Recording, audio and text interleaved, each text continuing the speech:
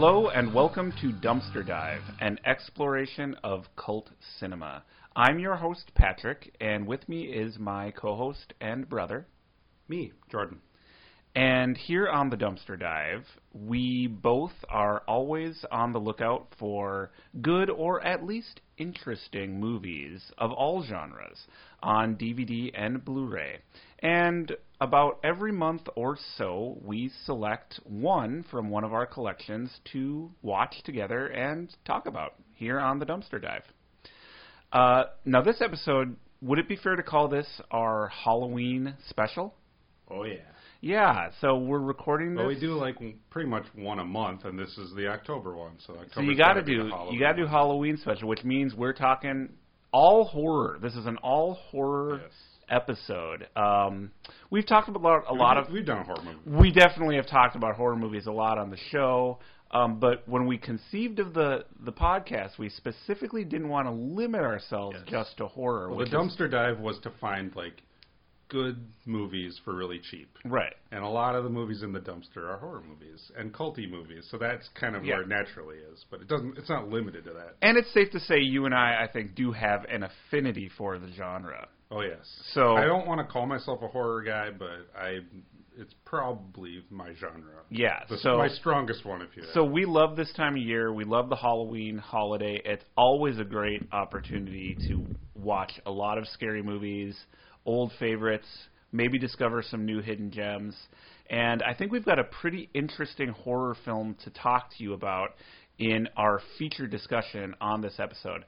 Make sure you stay tuned to the whole episode, because after our feature discussion in our Beyond the Dive segment, we're going to do kind of a lightning roundup of all of the horror films Jordan and I have been watching over the past few weeks during this spooktacular Halloween season. So this is recent ones we've seen, right? Yes. Okay, I got it right. Yes. I want to make sure I got the print. But before we get to that, we're going to talk about our featured film, which was from your collection. This is a movie you had seen before, but I had never seen, although I am a big fan of other work by the director. Mm-hmm. The suspense is killing me, so let's go ahead and play that trailer, and then we'll be back in just a moment to talk to you guys about the movie. Welcome to your murder.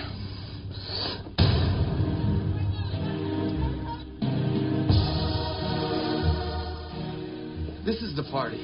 We've been planning this for weeks. The invitation said murder party. If some jackass is dumb enough to come here, then he deserves to die. Look, I don't think we actually thought someone would be stupid enough to show up. The white male is perfect. Think beyond splattering blood on canvas. When our masterpiece is complete, and the coroner's report is back in, it will read the cause of death. Art. Happy Halloween.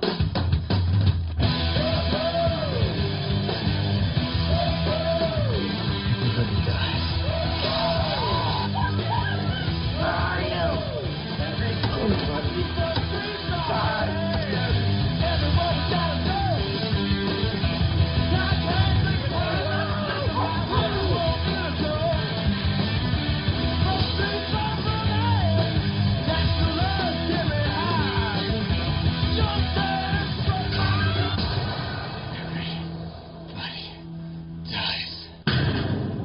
Sign on for second degree assault party.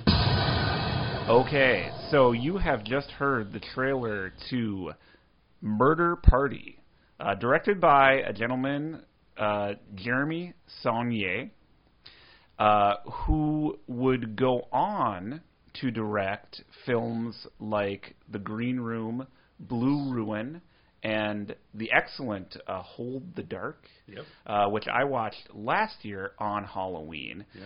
I watched it around last year, in October. Yeah, those movies are all excellent. I really think he is one of the top names to know in contemporary. I do consider this is kind of a question too. Murder Party definitely is, but I do consider. Is he a horror director? Yeah, I always consider his movies to be horror films, but they're definitely. The one I always think of is the only one that probably wouldn't categorize that is Blue Ruin. Yeah, Blue Ruin could be more of a revenge kind of drama, but like they definitely are all horror adjacent. Yeah. So he's definitely the one I would always think of is Green Room, and that I definitely maybe some people might not, but I definitely classify Green Room as a horror. Yeah. Well, that was his second film, and that was my introduction to him as a filmmaker. Mine too. But he did a movie before that, and that was Murder Party, the movie we watched tonight, and Blue Room before that. So Green Room was his third movie. Yeah. I'm already making mistakes, but that's okay. That's what you're here for. That's right. To correct me, because honestly, I don't know much about him. I just know he makes these good movies. I knew Murder Party was different than his others. Yep. It's very different. Do you want to describe what Murder Party is all about? It's some guy who gets invited to some weird party set at Halloween, which is kind of why I chose this one. He goes to a Halloween party thinking it's just a regular party because he gets some strange invitation randomly. And then it ends up being that the people at the party have lured him in and they're really going to try to kill him. And it ends up, you find out later that it's kind of part of some weird art student project where they actually want to, like almost like a snuff film, they want to like kill somebody and use it as their art to get some big funding later. And then he tries to escape, and they try to chase after him, and he kills some of them, and some others die, and that's pretty much what happens. Yeah, it's that's the premise. Anyway. It's sort of a simple plot. Yeah, there's a couple of twists and turns along the way. The killers, this group of eccentric art students, kind of turn on each other. Yep. Well, they're all competing to get some supposed funding. The leader of this kind of cult-like group, he seems to have kind of a pull over this group of students. Supposedly has this grant money. Yeah. That's one of the twists later. That he's going to give to spoilers. Yeah, I guess whoever comes up with the most creative way to. I think it's just whoever he chooses. Yeah. Okay, it's whatever's most. I don't think it has to be the most creative to. Well, I guess maybe it is creative. But, I mean, ultimately he makes the decision. So he's just going to give his money to one of them, and he gets to pick, I guess. Yeah. Whatever is the most interesting to him, I think. Okay. So art students are going to kill a guy for their art. That's the premise. And he got lured into it. It's like a trap. And this is a horror comedy. Yeah, it's the comedy, too. Yes. So it's not played straight, which is completely different than Saulnier's other work. I don't even remember a moment of levity in any of his other movies. I mean, there might be like a little bit. Maybe in the Green Room there was, but in the Green Room there is because of some of the dialogue. That's right, between them. But I mean, even like your Desert Island bands. But for the most part, it's pretty grim, and Blue Ruin is completely. This serious. Is really going for. Yeah, this is zany, wacky horror comedy. The dialogue is like specifically tailored to be jokes. Yeah, basically. Completely stylistically different than his other films, which is part of what makes it really interesting, you know. So yeah, I guess that's kind of really all we need to say about the plot. What did you think of it? You've seen it twice now. Mm-hmm. What was your initial impression? Did that impression change at all upon a second viewing? What's your take on this movie? I didn't hate it, but I also don't feel like it's really a standout movie either. Mm-hmm. The whole reason I saw it is because I knew it was Jeremy Saulnier, and I've been going like in reverse order because I saw Green Room, so then I saw Blue Ruin, and then I saw this. So I was curious about it. Yep. And it's an interesting way. It's an interesting movie to see in terms of like it's not technically a student film, I don't think, because they're out of film school at that point. It definitely has that flavor, of a first feature. It gives me kind of the feature. Same vibes as I get if I watch something like that I made when I was a kid. Yeah. And like it kind of gives you a little bit of a like cozy feeling. You can see like, oh boy, this is like kind of cringeworthy stuff. And I believe it was shot on video. It looks like it, yeah. I didn't really do my homework, but yeah, it looks like it is because a lot of stuff is blurry. Mm-hmm. It's not the greatest looking. So like the atmosphere of it, I like. The story is almost too simple to a fault, where it's like you need something else here. The gore effects are pretty good, I think. Yeah, that's true. They work in it. So that's kind of a big part of it. So I think that part works. The actors and the characters are annoying. Yeah. I didn't like that. I wish there was at least one sort of standout character. You know how, like, in the horror movies, there's always a final girl. It doesn't have to be a girl, but the guy in this is just, like, so schlubby and so, like, forgettable. Yeah, I guess like, he was fine. He wasn't, like, abrasive, but he didn't really have much I think they're all just kind of, he didn't really have much of a forgettable. presence or personality, and he didn't really do much during the movie. Yeah. The structure of the movie is a little odd, because you don't really know much about who this protagonist is. I don't think he really even speaks in the opening sequence where, because they kind of get around that. Yeah, he lives alone. He has a cat. He's kind of you can tell he's kind of like a schlubby loser. Yeah. And for some reason, he finds this random invitation to this murder party, and he wants to go. And he has this dorky-looking knight costume like, made out of puts together a cardboard, costume. and goes to this thing, which is a little odd. Yeah. But so you get the idea that this guy's kind of a loser schlub, nothing He had nowhere else else to going go. on in his life. But for the bulk of the running time of the film, he's tied up and bound and gagged. So he's just kind of there. And then the killers, or the would-be killers, these art students, are really the kind of the main characters in a way. But then there's also this thing, which we didn't even pick up on until the very, very end of the movie, of him taking this anti-anxiety medication. Yes. But that really isn't developed, or you don't get the sense that this guy is suffering from anxiety or dealing with. The only thing that makes me think of it is that if actually going to this party is his way of like trying to but then I go against his instincts. Oh, maybe. Because I think like maybe he didn't want to go to a party. Like this is the kind of guy who normally wouldn't be going to a Halloween party, and he's kind of took the one step. He's like, you know, what's alcoholics one day at a time. What's the least I can do? Or like, what's the worst that could happen, right? Like, cause if you're like an introvert, you're always there's like, kind of an interesting premise. Yeah, so then he goes and it's horrible. The one time I go, I get murdered. Yeah, okay. Yeah. Well, I wish I would have picked. Maybe that's my fault. I didn't pick up on it really either. Yeah, and you've seen it twice. Yeah. See, like, that's a clever idea. I might have picked up on it and I forgot about it. Yeah.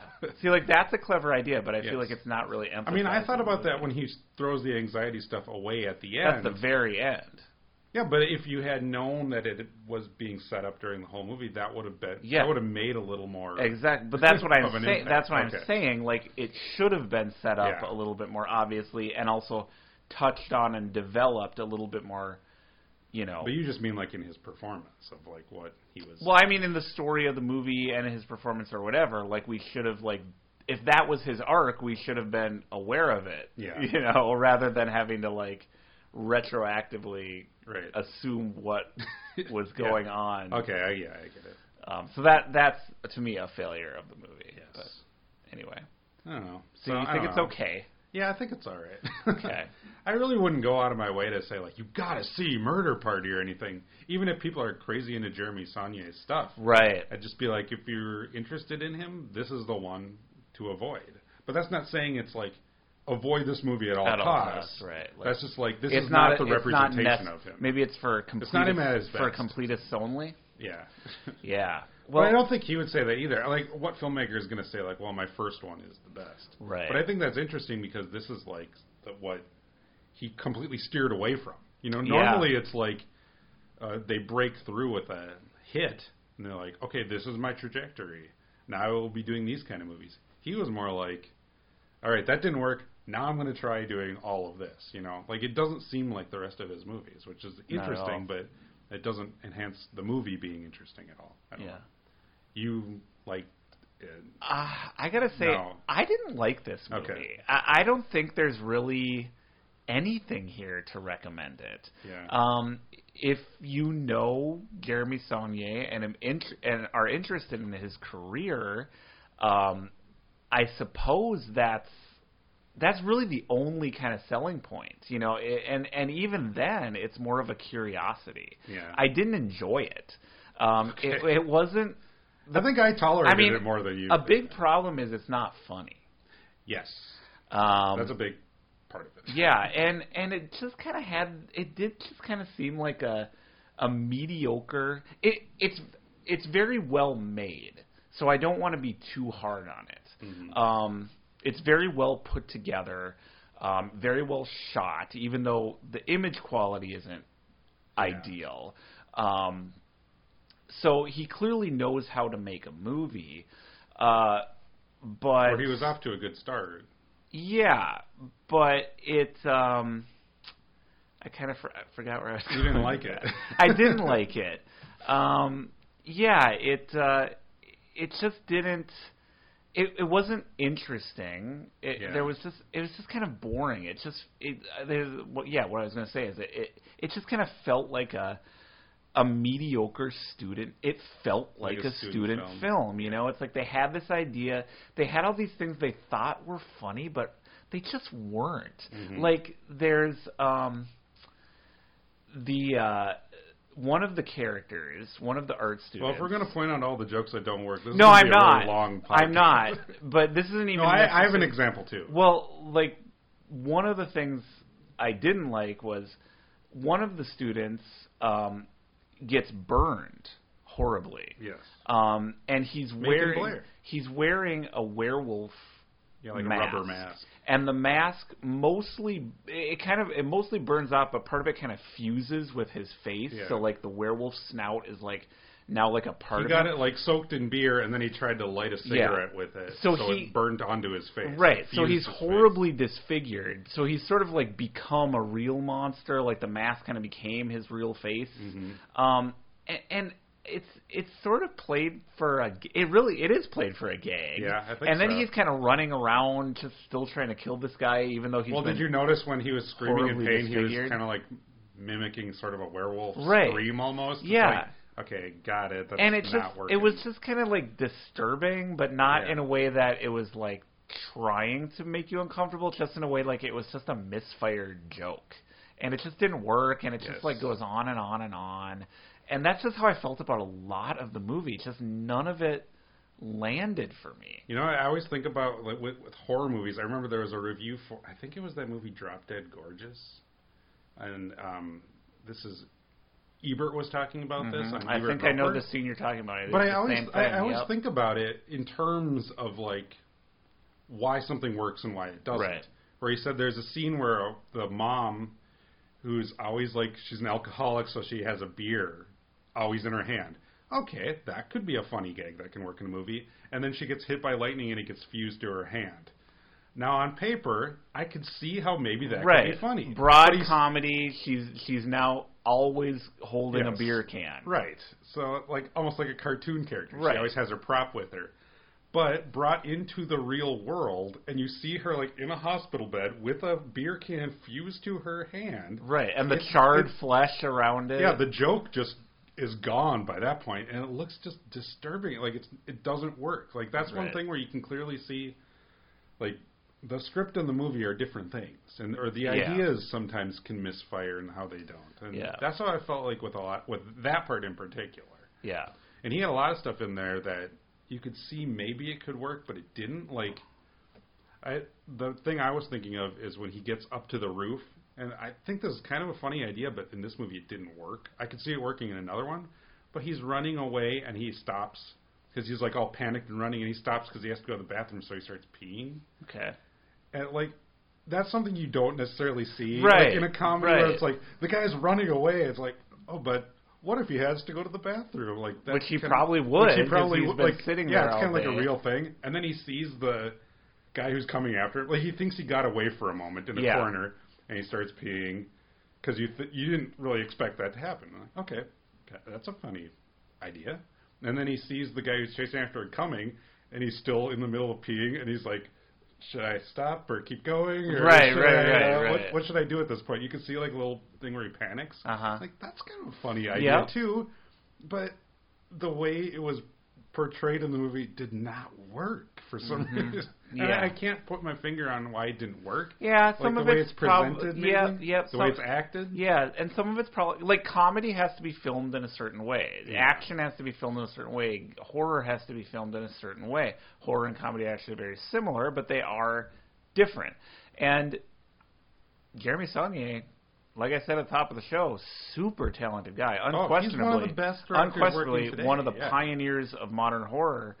But I also don't feel like this is one that I have to make like excuses for. He can't do comedy. Yeah. I feel pretty comfortable saying that, and I think Saulnier might have learned that with this movie. But I think that's what makes him a good director is he recognized right. Like, he's not one of those guys who thinks, "Oh, I'm the auteur, I can do everything." Right. I think he realized, and I don't think I'm quoting him from the commentary, but this is what I remembered from like I think it was 2 years ago that I watched this. That's the first thing that I thought. Because I had seen the other ones, his other films first, which are way more serious, down to earth and quiet, no comedy, unless like maybe a little natural moment of levity in the dialogue or something like that. Nothing like this. But this one, it seemed like he saw this one, even though they had success with it, and he recognized that the comedy stuff did not play. It didn't work, so I'm getting rid of that. You know what does work?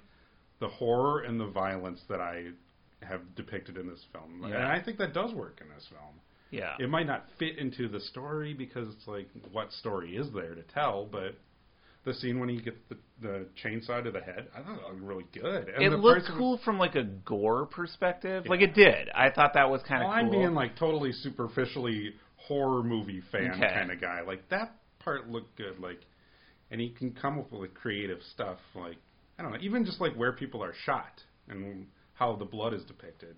Yeah. Like here the blood is depicted like it's a teapot that's tipping over. Yeah. And it's like pouring out of people. Right. Normally it's like exploding out of the person. Normally if you shoot someone in the head, it would be a blood splatter and the person falls down completely dead. But here we have there is someone who is shot in the head and he continues to speak as this dark... Well, also the girl that gets hit in the head right away. Yeah, you see that twice. She's like, oh, I smell grass or something like that. Like right. Some really weird thing. And you can see like those sort of offbeat moments work in the movie. There aren't enough of them to make this whole movie work. There's something there, but I don't know that even without knowing what Saulnier would go out and do, it's hard to tell. That they would have stood out to me. You know what I mean? Yeah. Because like I couldn't help watching this movie, which is so stylistically different than his other stuff, trying to find his tropes that I know him for in here. It's like, oh, that's the Jeremy Saulnier kind of trope, and that's something I've seen. And there wasn't much, you know. And I don't know that I would have really noticed anything if I just watched this movie cold. Yeah, you know? that's what I mean. Like that, it didn't stand out. Like if I had seen this first, I wouldn't have been like, "Oh, I got to see Jeremy Saulnier's next movie." Yeah. But like going backwards, seeing Green Room, I'm like, oh, I got to see that. So it is interesting in that respect as part of his career, not as like a standalone movie. Yeah. Yeah, I'm not actually that far away from you not liking it. Right. I just want to say like I didn't hate it. Yeah. I don't think it's well, hate is bad. a strong word, but I didn't like it. Okay, that's fair enough. I don't disagree with I also didn't like the kind of lazy critique of pretentious art that didn't work students either. and art schools. Yeah. We've seen that done before, and that's such an easy target. I mean, there's a joke you see coming from 1,000 miles away towards the end of the film, in the room. where a lot of the art students kind of turned on themselves and ended up killing each other, while this guy, our protagonist, I guess, escapes. The surviving art student, trying to kill this guy, ends up slaughtering this whole room of conceptual artists. Yeah, there's another Halloween party next door. And it's very pretentious art types, and they're creating a living installation, right? So that's all. They're preparing an exhibit, right? What is art? You know, and they have weird costumes, and he goes in there and he just slaughters them all. And this white room is coated with blood, dead bodies everywhere, and of course, when the crowd of pretentious artsy fartsy types comes in to see it, they think that the real murder is the art piece, and they say how brilliant it is. I mean, you can see that joke coming from 10 miles there have been away. The thing I think of is the viral video where like the guy's in an art gallery and he takes his glasses off and he sets them in a corner, and then he films as a joke, and he films other people like coming around, and looking at the glasses. and they're like, oh wow, people are like taking pictures of it in the corner. Right. That's what I think of, and that was like from years and years and years ago. And too. it's such an easy kind of target. Yeah. It's kind of a lazy. I don't know. I think it can be done well.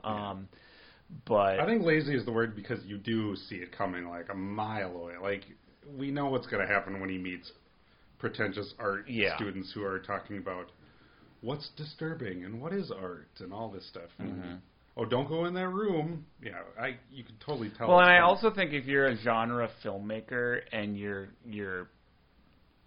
satirizing that kind of artistic avant-garde pretension, but if you're going to do that, then your genre work better be frickin' awesome. Yeah. And this isn't a frickin' awesome genre film. It's kind of a crummy student film making fun of other crummy student films. And this movie doesn't have a leg to stand on. Now, if you would be able to know if that same theme was in Hold the Dark, right? If you knew what Saulnier would go on to do, it's like, okay, yeah, he can critique the pretentious artsy-fartsy types. Although Hold the Dark gets kind of into a pretentious artsy-fartsy area. Okay, yeah. But I digress.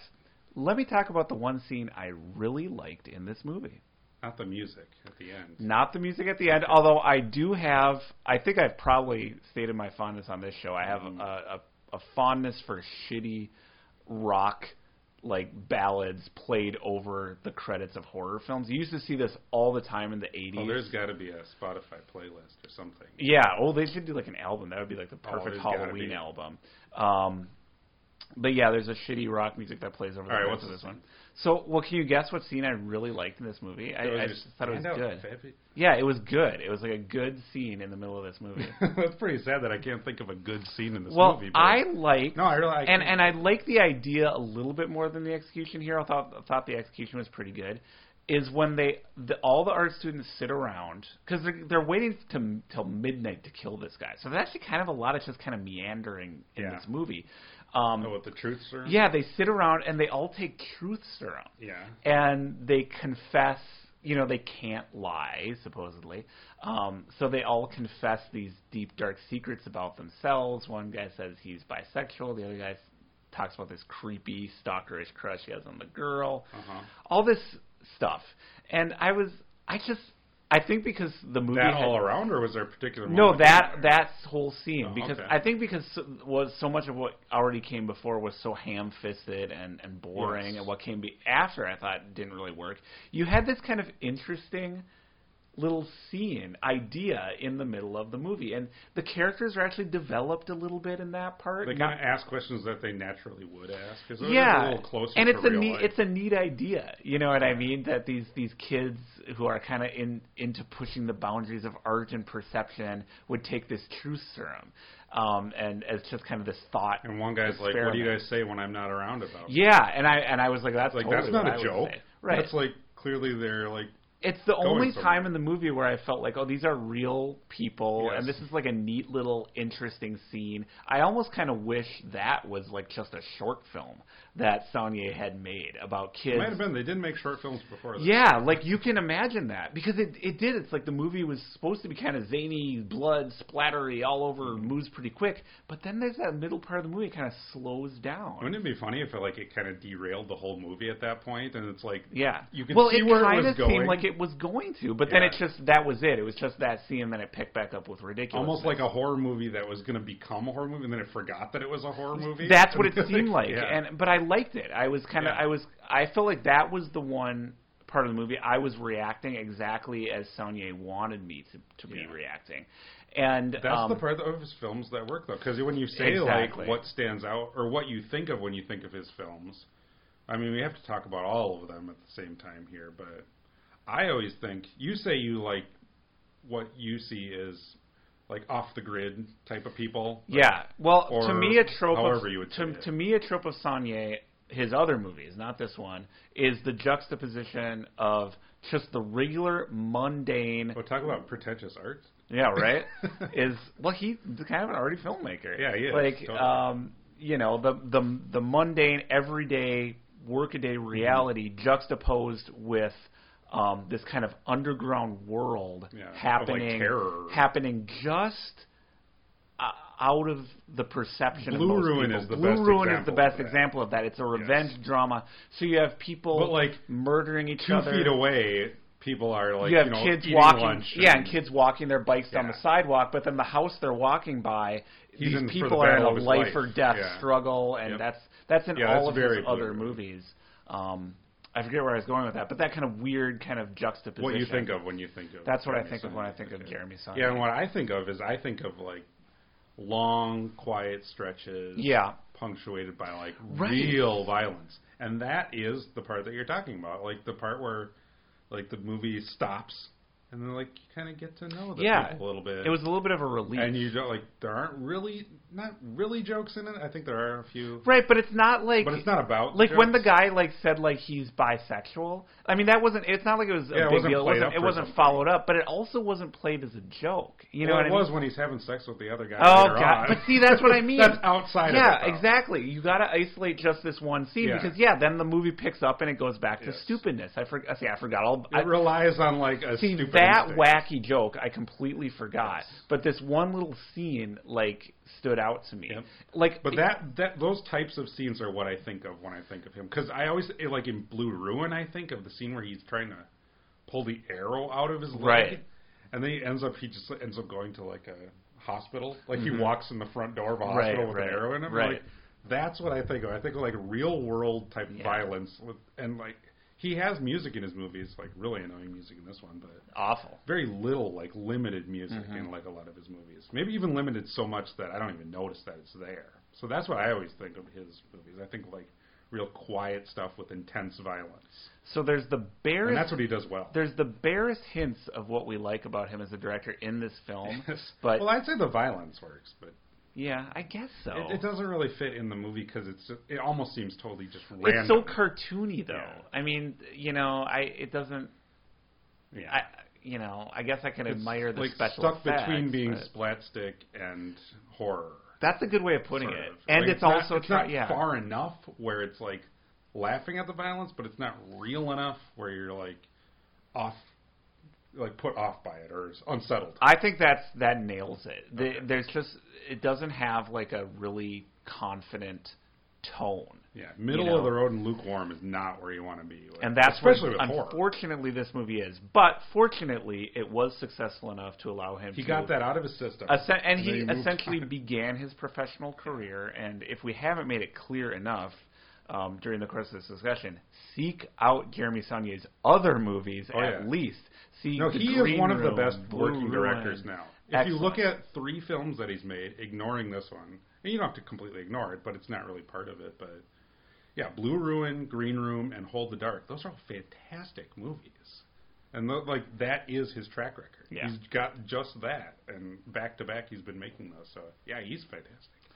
Well, so we confidently recommend his other films. So unless you have any other points you I want to honestly bring up wouldn't about recommend movie. this because you'd have to like specifically say, do you want to learn about the first film that Jeremy Saulnier ever directed and wrote? If you do, If you do, read a I Wikipedia recommend summary it of to it. No, if you do, I do kind of get like those like cozy feelings about it, like watching it a little bit, seeing. I feel like movies like I Made and stuff, you know. Okay. I like the homemade aspect of it. It's like it's fun, kind of. So, but that's not a recommendation to everybody in shot of my voice. Go see this movie. Okay. You know, it's like I guess I wouldn't recommend it, is what I'm saying. okay.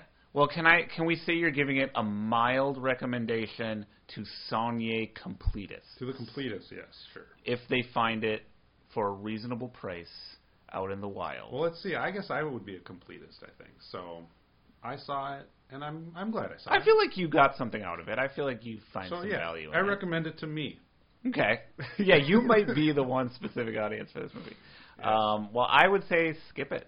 Okay. I don't think we have a real strong split here, you and I. I wouldn't battle over I that. think you got a little bit more out of it than I did, but not too much. But for me, I didn't there's spend that much on it. There's just nothing. I would never watch this again. Yeah, it could have been like a Halloween staple where you watch every Halloween movie. Yeah. because it was Halloween themed. It was I think that's kind of Halloween what they themed. were going for. I think it was an excellent choice for our discussion. Okay. But Just so we could talk about his other movies. yeah, so if you have a podcast maybe and want to have a Jeremy Saulnier episode, or maybe if you have like a series all about Jeremy Saulnier, Yeah. eventually This you will be like the can Murder watch- Party one. We got the bad one out of our system. Now you guys go all talk about the good ones. Yeah, so not a great movie. Okay. Well, Failure. what do we know about? We know this is his first movie. What do we know? Let's move into the deep dive here, or as deep as you Okay. want to go. Like, what do you know, if anything, about? I did a little bit of a this refresher movie? now. And just about Saulnier in general, because actually I don't really know anything about him. Most I know is just like hearing interviews with him and his commentaries and stuff. He was like a skater punk kid. Like Okay. the people in, Green Room, that was kind of him. He was kind of one of those guys, Yeah. traveling in the van. So Green in the Room, punk band. Green Room is about a punk band who Yeah. runs afoul of a group of neo Nazis. Yeah. So I get the sense like he played some of those clubs, sort of like Sure. that, you know. So Well, I mean, it's there- a heightened reality of it. Yeah, But very. It did seem very authentic. yeah, Green so Room. I get the sense that he was kind of like a skater kid and like the Jackass crew and the Spike Jones, all the guerrilla filmmaking style. Right. But he was, I think he was definitely an art student. So he studied film, so he has more of like a kind of measured approach to it. Mm-hmm. You know, like he likes to film the old back alleys, but it actually, see, this sounds so pretentious. Like he films garbage really beautifully. Yeah. No, I get what you're saying though. Like he has a punk aesthetic. He has like some weird, like something you wouldn't naturally think to film. Right. But he has a way of like finding it. Right. Maybe. I don't know. That's the sense that I get from him. Yeah. Well, I think that makes sense. Like he admires kind of like the aesthetics Yeah. of punk, He wears it on his sleeve, like in terms of his movies. but he doesn't go so far as like rejecting the craft of a classical Yeah, he uses trained director. He kind of takes the techniques and stuff of film, of like classical filming, or I don't even know if you say classical filming, but like the stuff that they would train you to Yep. technically do, and he applies the guerrilla filmmaking aspects to it. Mm-hmm. Where it's almost like you try to make it like a mockumentary. You like try Right. to make it look like it's realistic, filmed obviously being set up on a tripod. You know, like Right. purposely set there. That's always the trick of film. Make Right. it look like it wasn't staged, but it was. Right. Try not to act like you're acting, but don't act like you're Right. acting. You know, like stuff like that. So I think that's my general impression of him from hearing about him. And I know he works with Macon Blair, Okay. the main guy he's not the main guy. He's the guy in the Wolf. Yeah, Mask and in he this is movie. the main character. He's in the main Blue character Ruin. in Blue Ruin. Yeah, he's in Green Room too. He's like Patrick Stewart's little lackey. Okay. He's the other shaved head guy. You don't recognize him because he's got a shaved head. He's actually a good actor. He is. He's really good, and Yeah. he co-writes a lot of these movies. He didn't co-write this movie, Murder Party, because this is all Jeremy. Mm-hmm. And I think maybe Macon is kind of the Yeah, that's what we were bit of the we were formula? speculating. You know, I don't know. Sonya. This is all speculation. Yeah, Sonya directs these, but it is kind of interesting that this is the one that he kind of did on his own, and then Macon Blair had more of an input in the later films, at least credited input as a writer. I mean, Macon was involved in this movie, but not with Yeah. the writing. So you of it. wonder, it's like maybe a lot of the things we attribute to Saulnier are Blair's. Or maybe just like the meshing of the two of them is what Right. makes it good too. That could be too. Because I think like they were talking about like Simon Pegg and Edgar Wright. They go off on their own. Like Simon Pegg can write a good movie and Edgar Wright can make a good movie. But the two of them together are just like you Right. need like the yin yang part of it. Yeah. So maybe that's I kind of get that sense that it is with That could be. with them, but yeah, but Macon Blair on his own has proved himself to be like a good writer. I think he's doing the Toxic Avenger now. Yeah, right on. So I don't know. I kind of like their attitude. They're like little punk Mm-hmm. I like it. aspect. I'm of into it. I dig it. But yeah, and then this one. So they made a bunch of short films, and this one is the one that they just kind of had to throw together because they didn't get any other funding with any of their other films. Like they tried a bunch of different short films, and none of that made any money. And this one they kind of threw together. Like let's actually find like last ditch effort, make a film, and then they submitted to the Slam Dance Film Festival and it wins the audience award. Mm-hmm. And I didn't even think about it, but we were talking about it. It makes total sense. Right. Because it's targeted. I don't think it was calculated that way to be like, what's the one festival we could go to where we would win? I think it just kind of like happenstance worked out that way. But like the Slam Dance audience would totally go for this movie because they're picking apart the elite, pretentious film student area. So you can see how it wins the audience award. Yes. So like you totally see. Yeah. And that's what kind of put them on the map. So it's like almost perfect, like a perfect fit. Yep. So that's it. That's all I have. Yeah. So it was.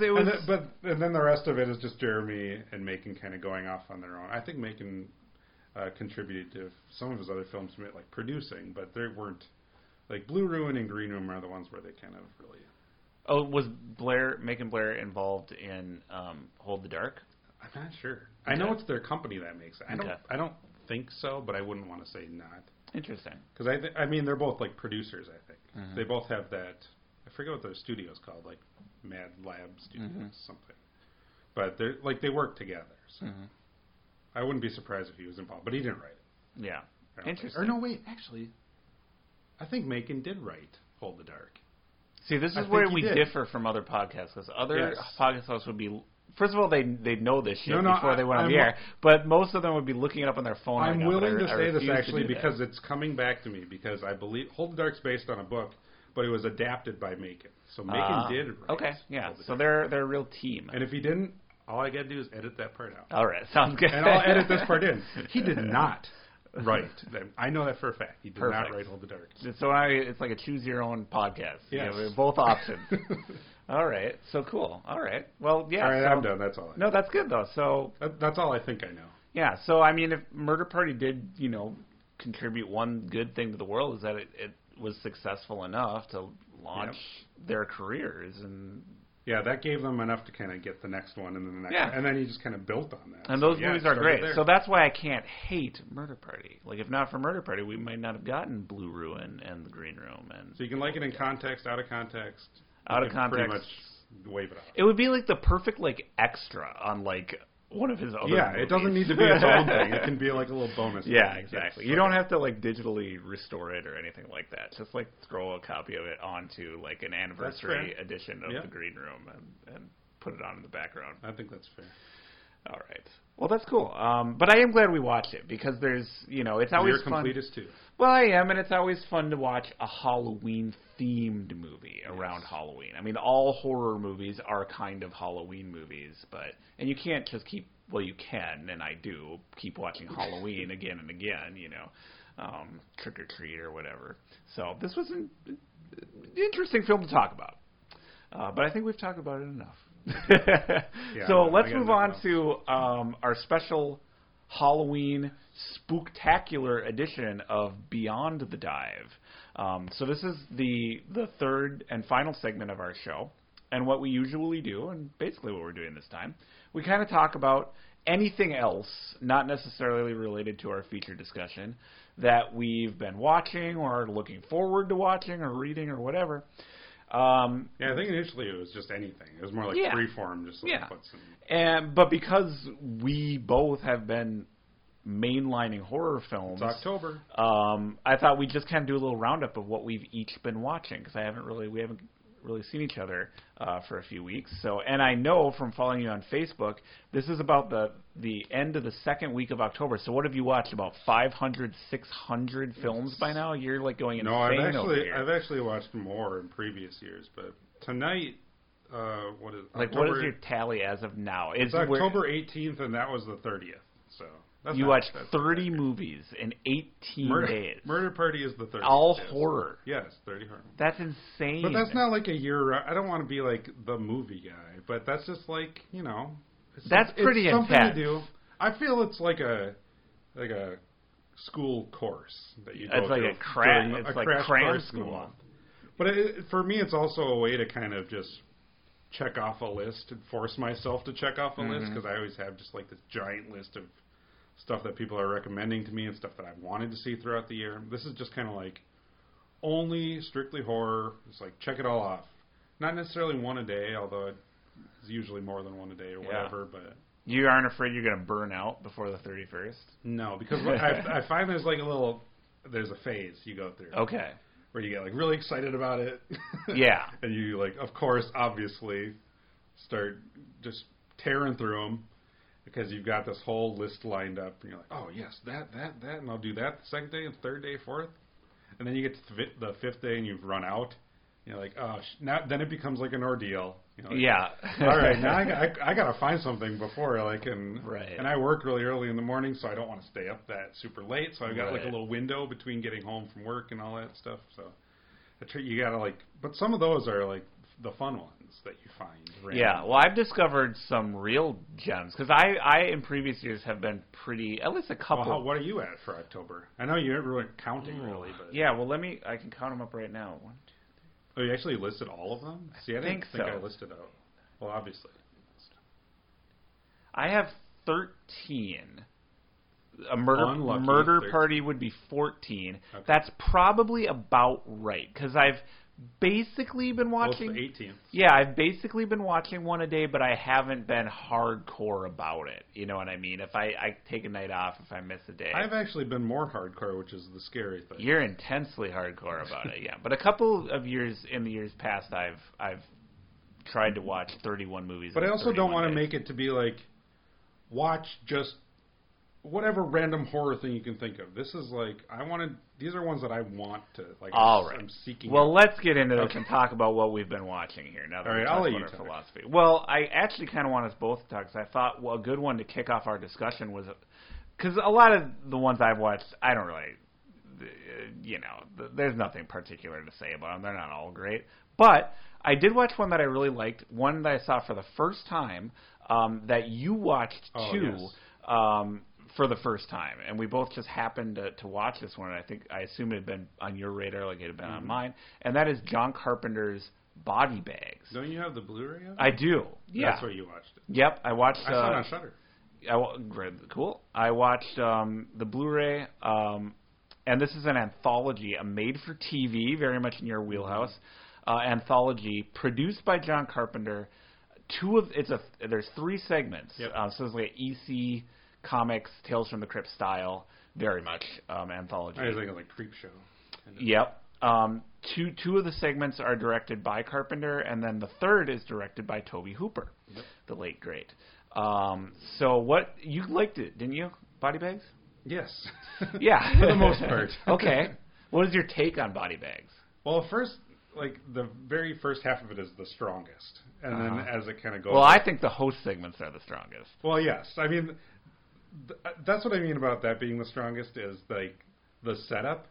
Watching it, I'm like, how the fuck did they not pick this up as a series? Like, it's it'd be so good. They should such do a it great- now. Well, it was such a great. I didn't even realize what it was before. I've always heard of it. Right. but I didn't really know either. And I knew it was like an anthology thing, but I didn't know the premise of it.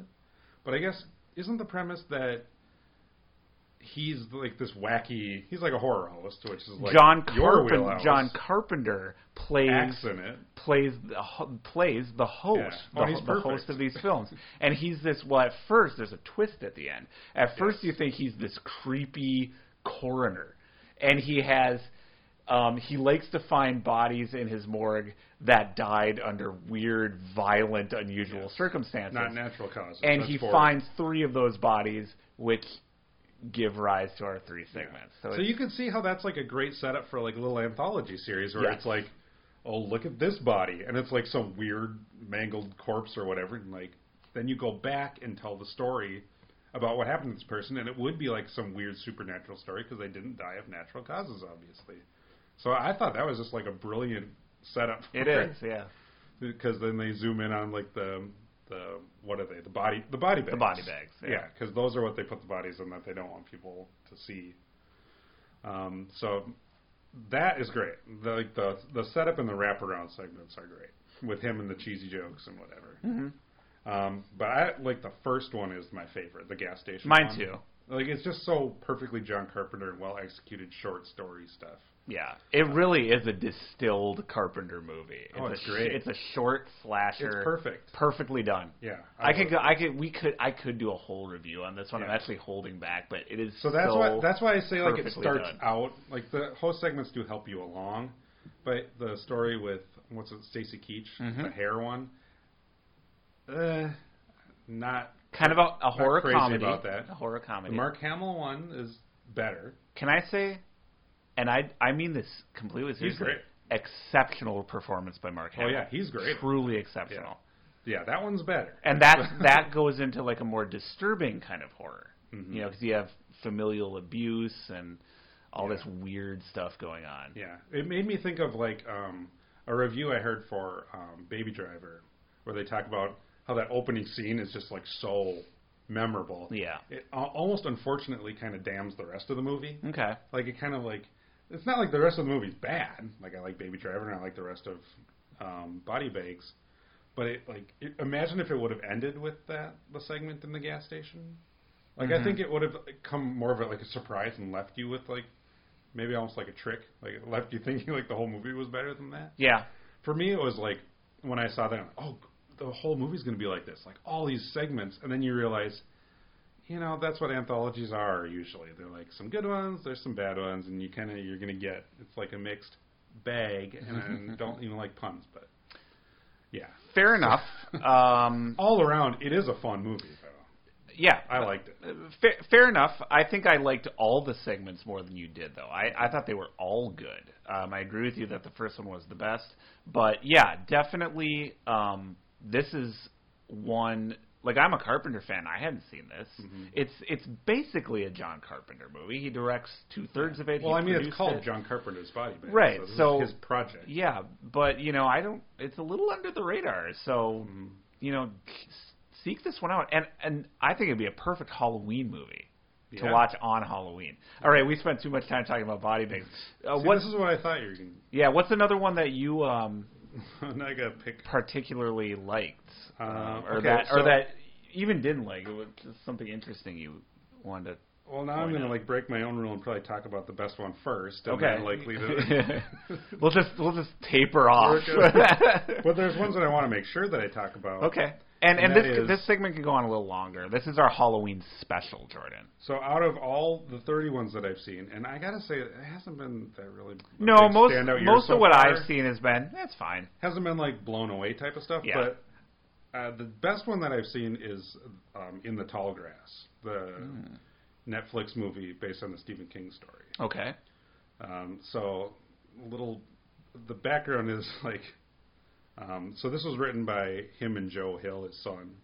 It's like a short story, but it's expanded into a movie, and it's the guy who made Splice, who wrote and directed it. Which love is another Splice. Very underrated horror movie. Okay, now that you said that, I don't own Splice. This is a tangent. I'm going to be on the lookout for Splice so that we can discuss it on this show, because Splice is so good. Yeah. So anyway, go on. But I didn't know anything about In the Tall Grass. I'd never even heard of it. I think it was a brilliant title. And I saw it was just premiering on one of those days when I had nothing. Perfect. So I was like, okay, what is it? And I don't want to know hardly anything about movies before going into it. Same. I mean, that's impossible to just, unless it's just like you run headfirst into it. But this one I just like, okay, just give me like a general idea of what it is that it is. Because I wanted to make sure it's a horror movie, basically. I mean, I know it's Stephen King, so I read the little description on Wikipedia. And I kind of got like a little chill, like reading just the description of what it was. I don't know. It was so I can't remember word for word, but it would be like it's like a brother and sister are driving down a lonely road in like Kansas, in the middle of a field, and they stop because they hear a kid calling for help in a field, like really tall grass. And they go into. I'm not making this sound creepy at all, but they go in to see what the problem is because the kid's like calling for them, and then they quickly realize that there is no way out of this place, and that kind of made me like, it sounds like an urban legend. It totally sounds like story. a Stephen King, like a perfect Stephen King type story too, and like that kind of made me like, oh wow, that's a good. Yep. Because I always think like, aren't they going to run out of ideas for movies at some right. point? And then you hear something like that, you're like, oh, that's good. And it's really well done. Like it's really creepy. Like pretty much all unknowns except for I don't remember his name now. Patrick Wilson. Okay. He's one of the dads, and it's kind of. I mean, I don't want to spoil anything in it because it's good, but it turns out to be sort of like a time loop, alternate reality thing. Okay.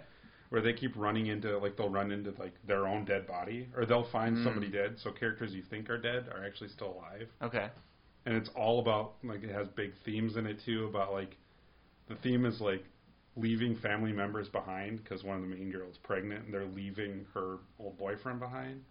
But then you find out, like, in the time loop, they're actually going towards... Okay, so I don't want to spoil it, but it's really good. It's really, like, loopy, and then, like, time loopy way. Cool. So, yeah, it's good. In the Yeah, progress, I think that's the best one that I've seen. And I think I saw you say on Facebook it was similar situation to when. Oh yeah, I was going to talk about that, but I don't want to go on forever. this is the new Stephen King movie to see this year. Is that can we say that without mentioning any other big budget Stephen King adaptations which may or may not be playing in theaters right now? Yeah. Well, let's not talk about that movie, but let's talk about. I'm going to segue. Because I have a Stephen King movie to talk about. Okay. Have you seen, I feel like you've probably seen this because you're always ahead of me, The Dark Half, directed by George Romero. No. I hadn't either. I'm not even that familiar with it. Yeah, it's very under the radar, and it shouldn't be. From when? 1992, 93, something like that. I'm actually going to say I'm very unfamiliar. So this is, I think, a Stephen King novel, possibly a Stephen King short story, adapted by George Romero. Written and directed by Romero? Written and directed. He wrote the screenplay based on, I think, a novel. It's also got a great premise, I think. Now, this is very Stephen King. So it's about the main character is a writer, which King has done many times. Named Stephen Queen. No, but he what's the town that they all live in Stephen King? Derry? No. That's from it. Oh, never mind. But he's so the main character is in Maine. The main character is a writer, and he has a pseudonym. So during the early part of his career, he's kind of a literary writer. You know, he teaches at a college, and he writes kind of literary fiction. In the earlier part of his career, though, he became successful writing pulpier genre novels under a pseudonym. And the last name... Richard Bachman. Exactly, right? And the last name of that... his pseudonym is Stark or something like that. Well, so far that is the exact same setup of Misery, but okay. Yeah. So, but this is another story about a writer from Stephen King, and like. Do you remember Misery though? Misery is that same thing. I do. He became famous for writing those Misery pulpy novels. So this is that. Okay. But then what happens is somebody shows up and threatens to expose. That he was actually this other writer. Someone's trying to blackmail him. Which, like, I feel like in the real world, most writers would be like, well, who gives? It's not really that important. But, you know, Stephen King, a writer, is the most important thing. So where's the Stephen King element? It's like a big deal. It's coming. Okay. I feel like you're being very critical of my. No, I'm actually waiting to hear it. I want to know. Well, so this guy threatens to expose him, blackmail him. So he decides to come out and be like, this was my pseudonym, this other writer. And they do this. He gets out ahead of it. Yeah, they do this big publicity campaign where he's going to kill off Stark, his alter ego who wrote these pulpy novels. It's exactly like Misery. So they do that, and then this series of murders start to happen. And all the clues, including like fingerprints and DNA evidence, point to this author. But as the movie goes on, it becomes clear that it's not necessarily the author, it's this other version of the author, this Stark that he created, who has kind of his own persona and own personality, and may be a separate being, or maybe like an alternate personality for this guy. It may be two separate physical beings, it may be just he's going crazy. And as the movie goes on, there's all kinds of weird stuff about, like, this conjoined twin, and... I mean, he thinks he is one, or it's just like a theme? You find out, like, when he was younger, he used to get, like, these headaches. That he thought might be a tumor, but it was actually this unformed... There's all this weird stuff, and there's, like, supernatural aspects to it, too. I don't want to say too much, because, like... But I just thought that was a cool idea that, this pseudonym, this alter ego, kind of represented his dark half and made so it it'd be magically like coming alive as if another Richard person. Bachman, or if there were murders that started to point to Richard Bachman. Exactly. Okay. Exactly. Yeah, I don't think I explained it very well, but that is essentially the premise of The Dark Half, and it's good. It's a good movie, and I think it kind of flew under the radar. I don't Does it think have a satisfying ending? Yeah, Does it very. Make fun of. Yes, I think so. Yeah, so I would definitely recommend checking out The Dark Half from Okay. George Romero. It's like I will it's make like note of it. a lesser known Stephen King adaptation.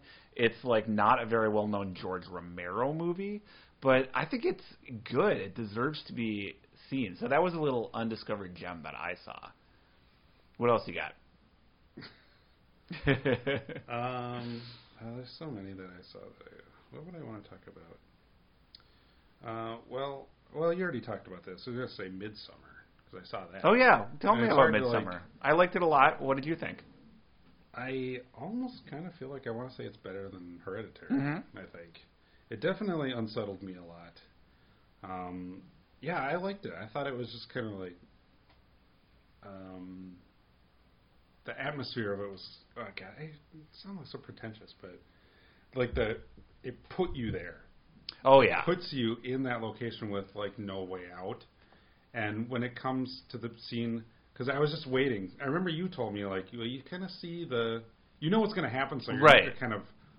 You're on guard for, like, whatever... There's not the thing's gonna sense happen. in Hereditary of, like, where is this going? Yeah. You know where this is going. Right. You see know, that they get in lured into Midsummer. this cult, and you're like, Right. okay, obviously this is not, like, a good cult. Something bad is obviously going to happen to all of them, and it does.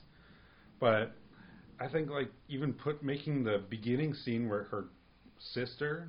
The sister of the main character kills herself and her parents, just in that weird way where she's got like the pipes going. And I was like, I just got chills thinking about it. But when I saw that movie, I'm like, what is this? Like some sort of weird sci-fi movie? But it wasn't even part of the story.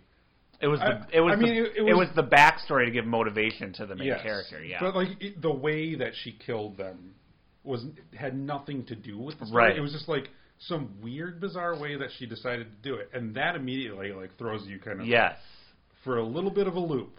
So that part I really like, because I was kind of looking for what is the other weird supernatural. I will say, I think, just to interrupt briefly, and then I'll let you go on. The best part of Midsummer, the best part of the movie happens before the title. That opening little sequence, like with just that, what you talked about. I don't the remember girl when killing, the title kicked in. It's right after the girl goes to her boyfriend who wants to break up with her, right, and reveals this horrible family tragedy, and they embrace. She's crying on the couch. The camera pans out into it's either raining or I think it's snowing. Dark snow. We're in a closed space. And, of course, the movie's going to be the opposite of that. And then you get the title Midsummer. Everything that happens before that I thought was the best part of the movie. But the rest of it's pretty good, too. Go on. Well, that's just, like, the way it can kind of... Like, I always, like, I think, like, when I say like too much. But I always think they're going to run out of ways to fool you, like these horror movies. And I just love, like, constantly being, like... thrown off guard. Like, oh, there's only one way that this movie can end, or one of two ways. Right. And then it doesn't do either of those two, and it goes a completely different direction. I love that about this movie, too. It's like, I saw where it was going, like you say, like, you can see, you know what's going to happen, but I was totally unsettled the whole time. When they watch, and she's, like, her whole family's dead, and she's, like, getting away from this murder stuff, and she wants to go on vacation just to clear her head, get away from it all. And they go to this cult, and when they watch the guy jump off the tower, or not a tower, but a big rock, and the way it's shown, like, from a distance and bounces off, it almost looks almost comical. Right. There's a lot in this movie, like, them, is that supposed to be funny? Right before he jumps, she's, like, standing next to her boyfriend, like, technically their boyfriend. And right before he jumps, she, like, gasps and, like, grabs his arm. And I have felt that. Like, when that happened, I was like, whoa. Like, you can kind of, like, you can tell a guy standing on top of a big rock about to jump and you know what's going to happen. But, like, feeling it through that character, I was like, whoa, that was, like, a really weird reaction. Mm-hmm. Like, the gasp and, like, the grab, and, like, okay. And you can tell all the characters are like, now what? And then, of course, she's, like, even more traumatized. And you're like, oh, shit. Like, we should not have come Right. And like that's kind of like a scary moment in the movie, though. Yeah, that's well But described. I can't say like the rest of it is like. I couldn't describe the plot of the movie to make you run out Right. to see it, but it's not a. but I think that's the what plot Ari, is not the selling Ari point. Aster Yeah. does really well. Is he had something that he wanted to show, Mm-hmm. like a vision that he had. I love it. Yeah, I thought it was great. It affected me more than Hereditary did. I'll say that. Cool. Again, I really like that movie. I'm pretty sure I talked about it on the show Yeah, before. you did. But I hadn't seen it at that point. I preferred Hereditary, but I'm not going to talk you out of loving Midsummer. I think it's a great film. He is definitely a great director. Yeah, I think if those are your first two movies that you do, you are. Oh, he is. You're on your way. He's contemporary horror royalty. I mean, as unless far as his next one is a murder party. Right.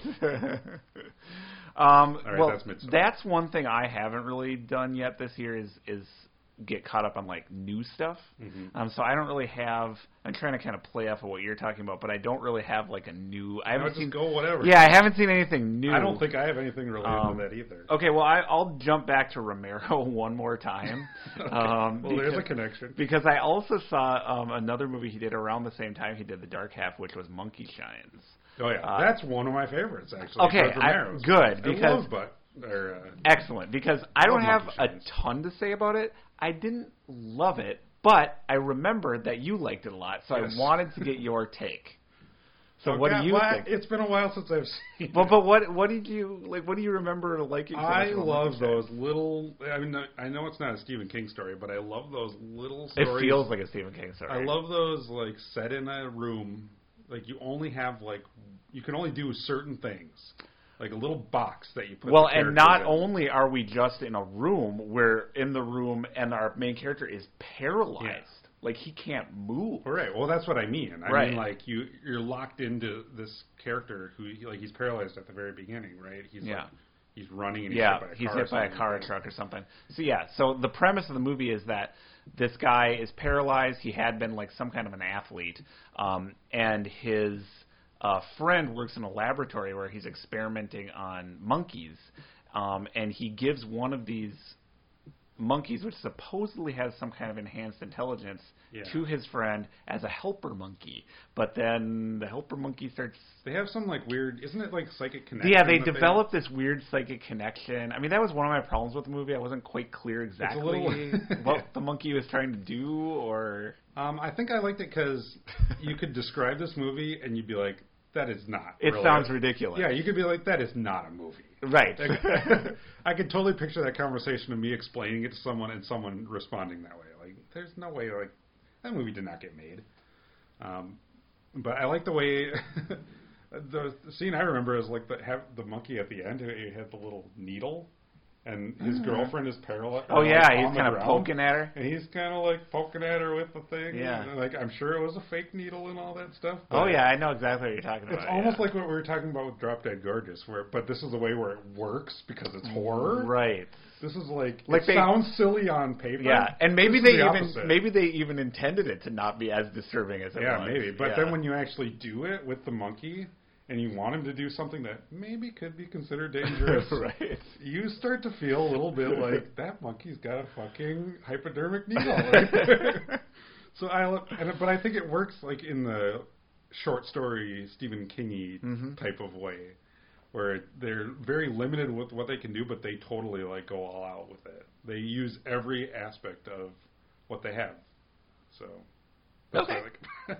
Yeah, I didn't dislike There it. are totally really ridiculous and silly elements Right. to it. Like when so the monkey's like his subconscious almost. Yeah, something like that. It's almost like it's almost like a werewolf thing where he goes to sleep.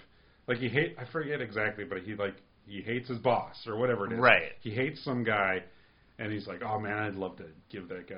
Right, and then kick the shit monkey out of that goes guy. and kills He goes the to sleep, person. and then the monkey goes off Yeah. and kills the guy. Yeah. I mean, that's basically the premise. Yes. So depicting some of that stuff is really a little wacky and silly. Uh-huh. So Yeah. yeah, it's not. It's like a realistic kind of wacky. Yeah. Silly. Well, I was glad I watched it. It wasn't the I undiscovered. think it's fun. Yeah, it wasn't the undiscovered gem that The Dark Half was. I did have some issues with it. That Yeah, this is supposed to be yours, Tom. yeah, no. I had some issues with it that I would go into if we were doing like a full review of it, but I liked it okay. Why do you want to talk about it? I really wanted your take on it. Oh, I thought I told you already. Though. but not on air. Okay.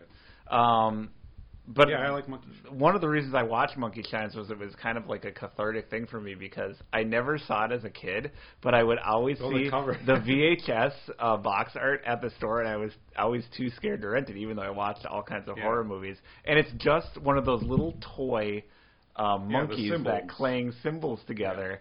Yeah. That's all it is. But I was just like, and I never heard that phrase "monkey shines" before, and it just looks so creepy. I didn't know what it means. Yeah, it was just so creepy and mysterious. Yeah. So like, and of course that's not in the movie. No.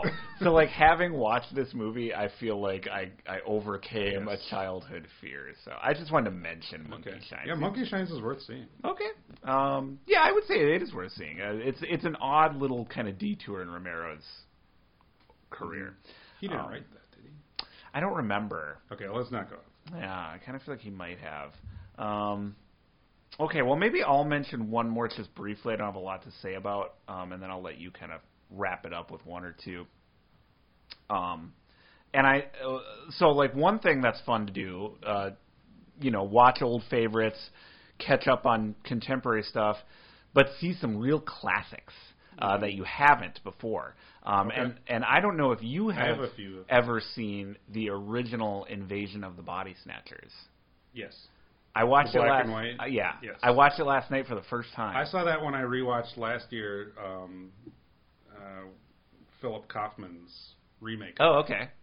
Yeah, I don't even know if I've ever seen any of the remakes. It's that's a good one too. Yeah, it's one of those movies like you feel like you've already seen it, right? But then like you watch it and you're, especially with these older movies, you're like shocked by how like effective it is. Mm-hmm. Like when the pods open and you see that practical special effects of bodies kind of like slump out, falling out of the and you can't they kind of don't even look like bodies yet, but you can kind of see them forming. It's like, this is kind of shockingly disturbing for a film of that time. And of course, and it was about something.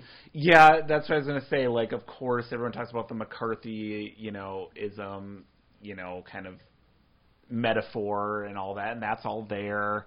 And the way that the movie is introduced, the way that they introduce the premise is really cool. Like, it starts out like, not like the protagonist notices people acting different, but that he notices other people saying, my uncle is not my uncle, my mother is not my mother. It's like, oh, well, you mean, do they not, can they not answer questions? Do they not have the memories? Like, nope. Literally they know everything. They have all the same memories.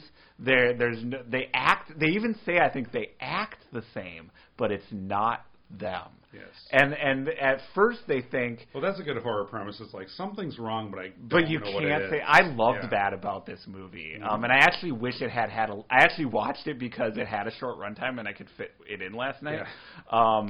I actually think it really would have, and I suspect the remakes do, it would have benefited from a longer runtime because I like that initial part of just what exactly is going on here. But the whole movie, it's kind of funny. It's kind of like saying like, hey, that Shakespeare guy is a good writer. But Invasion of the Body Snatchers is an excellent sci-fi horror movie, and I'm glad I watched it. The Beatles are a pretty good band. Exactly. All right, smartass. What? Well, do you want to wrap it up with maybe one or two for our supersized Halloween spooktacular here? No. You must have at least one more you want to mention. What else should I mention? Okay, well, the other good one is, it is a horror movie, but it's not traditionally. It's Bone Tomahawk.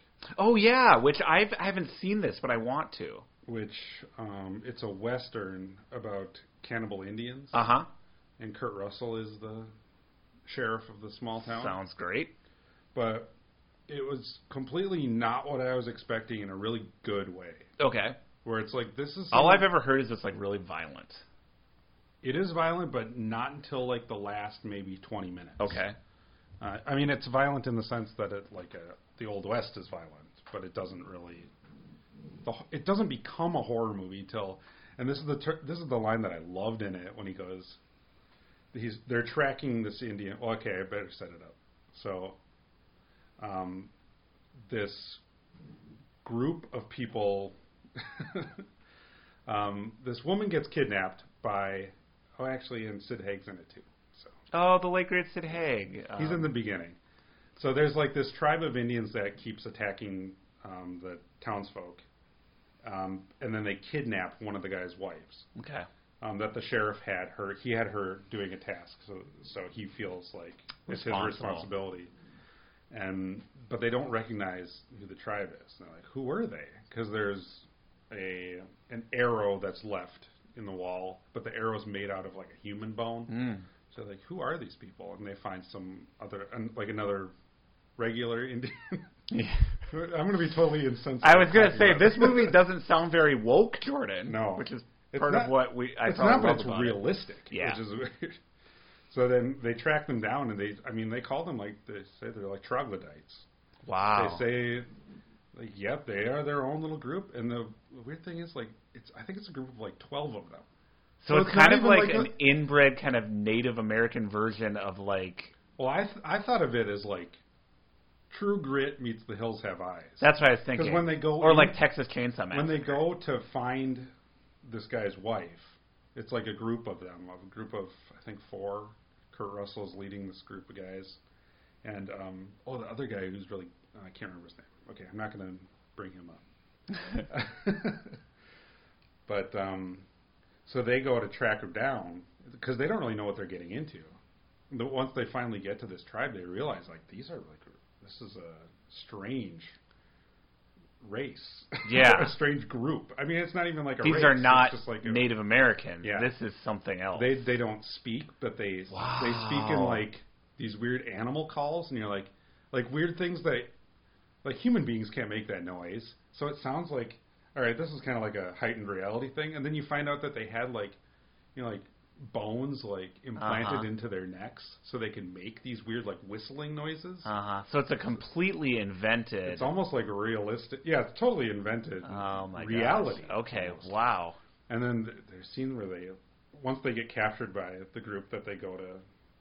So that group led by Kurt Russell gets captured when they go to try to find his wife, who they eventually do. And then they start torturing them one by one, and a little bit like it kind of is like Cannibal Holocaust stuff too. They like strip him naked and they hold the guy upside down and they split him down the middle and they like show like. You know, like I always I feel like they'll run out of ideas of how to kill people. They keep coming up with stuff. They clearly have more in mind. And like, there's weird shit in there. But the thing that I didn't even expect was like the dialogue is so like weird and of that period, and so like funny, but not jokes, just kind of like natural human. Like it works so well as just a regular Western up until the point where it flips and becomes a horror movie. Damn. And the part that I like is the one guy who has a broken leg, who again is Patrick Wilson, who's also he has a broken leg and it's his wife, but he has to he follows them later because he's slower, but he still wants to go. Okay. He's like, you guys go on ahead without me, but I'm still coming with. You guys, when you guys sleep, then I'll catch up to you. Right. Because he wants to find his wife, but his leg has been broken and it's healing. And they get captured, and this is how, I don't want to spoil things, but they get captured, and he's coming up behind them, so that's like the ticking clock in the story. Right. And like fuck, we're like captured by this group of cannibals, and now this guy is coming in with the broken leg. Right. He's not going to stand a chance. Right. And then they start to count up. They're like, okay, how many of these guys are there? Like, okay, I think there's 2 pregnant ones. There's like 3 males, and then like 2 younger ones, and like 5 other ones that I've never. Okay, there's about 12 of them. He might stand a chance if we can get rid of like 2 of them. So they try to like poison 2 of them. Wow. And it's like in a real way where you almost believe it happening. Yeah. And then he gets to the point where they're captured because they go in like this impasse or this little like narrow alley almost. I mean, it's not an alley, but it's like a narrow pass where you can only go one way. And Patrick Wilson's character gets there because he's like pulling himself along the ground finally because he like collapsed because his leg's barely working now. Jesus. And he goes, oh, so this is where it capsized. And then he goes around because he sees exactly where the mission went wrong. He's like, okay, we're going to get like a do-over. Or this is like my interpretation of it. He's like, all right, we're going to do a do-over. And he goes around, and that's how he's able to come in. And they've already killed like enough of them. And you can kind of count in your head, like, all right, they've killed 2, and then he's killed 3 more. Like, Okay. oh, they're almost dead. Right, wow. It's like a fun little game that Uh-huh. happens. I don't know. I thought it was fun. It sounds fantastic. That's a really great description. It works equally well as a Western and when it becomes a horror movie. Because I was a little worried, like, all right, this is not classifying as a horror movie, and I'm watching it for the October horror movies. But I'm like, okay, you convinced me. Well, you've convinced me to check this movie out. Because like I said, it's been one of those movies, it was talked about a lot when it first came out, but I've never... Who's that guy in The Shape of Water who plays the playwright? Or not the playwright, the costume guy. Oh, what's his name? Damn. He's in it, and he gives the best performance. Well, he's, great actor. I know his name, too, but I we can't should not think of be it on the allowed to spot. have a podcast. No, it doesn't I'm matter. having that, I know, Richard Jenkins. Him. Okay. Him and Kurt Russell are great. Richard Jenkins is the, like, deputy. I can't wait to see this movie. And he's like, he has, like, the funniest lines in it. He's like, he goes, oh, I was supposed to tell you, but I forgot because I'm old. And it's just like, why is that in this movie? That's hilarious. Well, he's just kind of like the bumbling guy, but not in like an over-the-top comical way. Like you can Kinda believe like, it. I know that guy. yeah. Well, I might stay up late and watch this movie tonight. This sounds good. Where did I see? It's on Amazon. Excellent. Well, what a great movie to end what a fun discussion. I was going to say, too, if I talked to Do you want to talk? No, I didn't have another one one. more. I didn't have another one. Well, I do want to ask you. I mean, I do have other ones, but I'm not going to go. Well, let's close with one more question, which you might not have an answer to. I just kind of thought I'd ask you this, and we'll close out this supersized Halloween spooktacular episode of Dumpster Dive. What do you think you're going to watch on Halloween night? Well, unfortunately, I'll probably be working. Oh yeah, you have your funky work schedule. Yeah, so I don't know. I don't have it planned. Yeah. So I don't know. Yeah. I think are there one? Is there one you're like saving that you're going to watch closer to Halloween or not really? No, taking it day it's by totally random. I think last year the last one I watched ended up being Last House on the Left because it was just like one that I had. That's a good one. I bought I think it's the Arrow video of it, and I had it. So it's like I don't try to like build towards anything. It's just like whatever the last one is going to be, that's what it is. Cool, man. I was actually thinking maybe since I've been watching the Scream movies in almost reverse order. Oh yeah, you watched. Oh man, we could talk about Scream so many. 4 is Scream another 4, one that I saw that I had seen before, but I was like, God damn it, why don't more people talk about it? Its time will come. That movie will be reevaluated. So I thought maybe on the Halloween I'd watch Scream because I feel like whenever people ask me, what are your favorite movies? I always think, first one I think is Raiders of the Lost Ark. Right. Because you always have like those patented answers that you always want to throw out there. But then I always think Scream. Scream is in there. Because Scream is like a brilliant like take apart of a deconstruction of the horror genre while being a horror movie itself. And a great little murder mystery. And it revived the genre in the 90s. But it itself is like a great little murder mystery slasher thing. So Scream is great. So I was thinking maybe Scream, but I don't know. I think that would be a good choice. Yeah, I usually tend to watch one I've seen before on Halloween just because I want to have a good time. I don't want to like take a risk. Although I did take a little bit of a risk last year because I watched Jeremy Saulnier's new movie to bring it full circle. Oh, that was the Halloween one. But that's not much of a risk because it's Jeremy Saulnier. But Hold the Dark was the last year? Hold the Dark, I think I actually watched on Halloween night last year. This year, I think I'm going to watch kind of an unusual choice, but I'm going to watch Matango, which people might know better by its subtitle, Attack of the Mushroom People. Yes, I know so this is a Japanese... I gave you that. You did. So this is a Japanese... I think you could describe it as a horror film. Sure. It's as close as a Shiro Honda ever got to horror, like straight horror. So it's by the guys who did Godzilla. That's in that Toho box set that I gave you. Yeah. Okay. You say that very accusingly, like I feel like you want it back. Like I should. No, I mean have like it. That's the one we're talking about. Yes. I'm saying it in a way where I want to get it right. Yes. Okay, but I have seen it. And it's essentially about people turning into mushrooms. Yes. And it sounds... I wanted to make sure we were talking about the same movie. Yeah, it sounds silly, and it is a little silly. This is from the house. So you have seen it or you haven't? Oh yeah, I've seen it. Oh, okay. But I thought that would be a fun one to watch. So I think that's what I'm going to watch on Halloween. It's not even just the original Godzilla? I've seen that. Well, I've seen that so many times. I'm going to watch that in November when the box set comes out. Okay. I've thought this all through. So. Okay. All right. Well, we could go on probably for another 2 hours talking about horror movies. I think this has been a lot of fun. But we'd better... Not about Murder Party, but about... No. But we better wrap it up here and let people move on to their own Halloween festivities. So, unless... Do you have anything else for... I've got a giant list. But anything else for the boys and ghouls out there? All right, well, I guess we'll sign off with that, and we're going to get back to watching scary movies.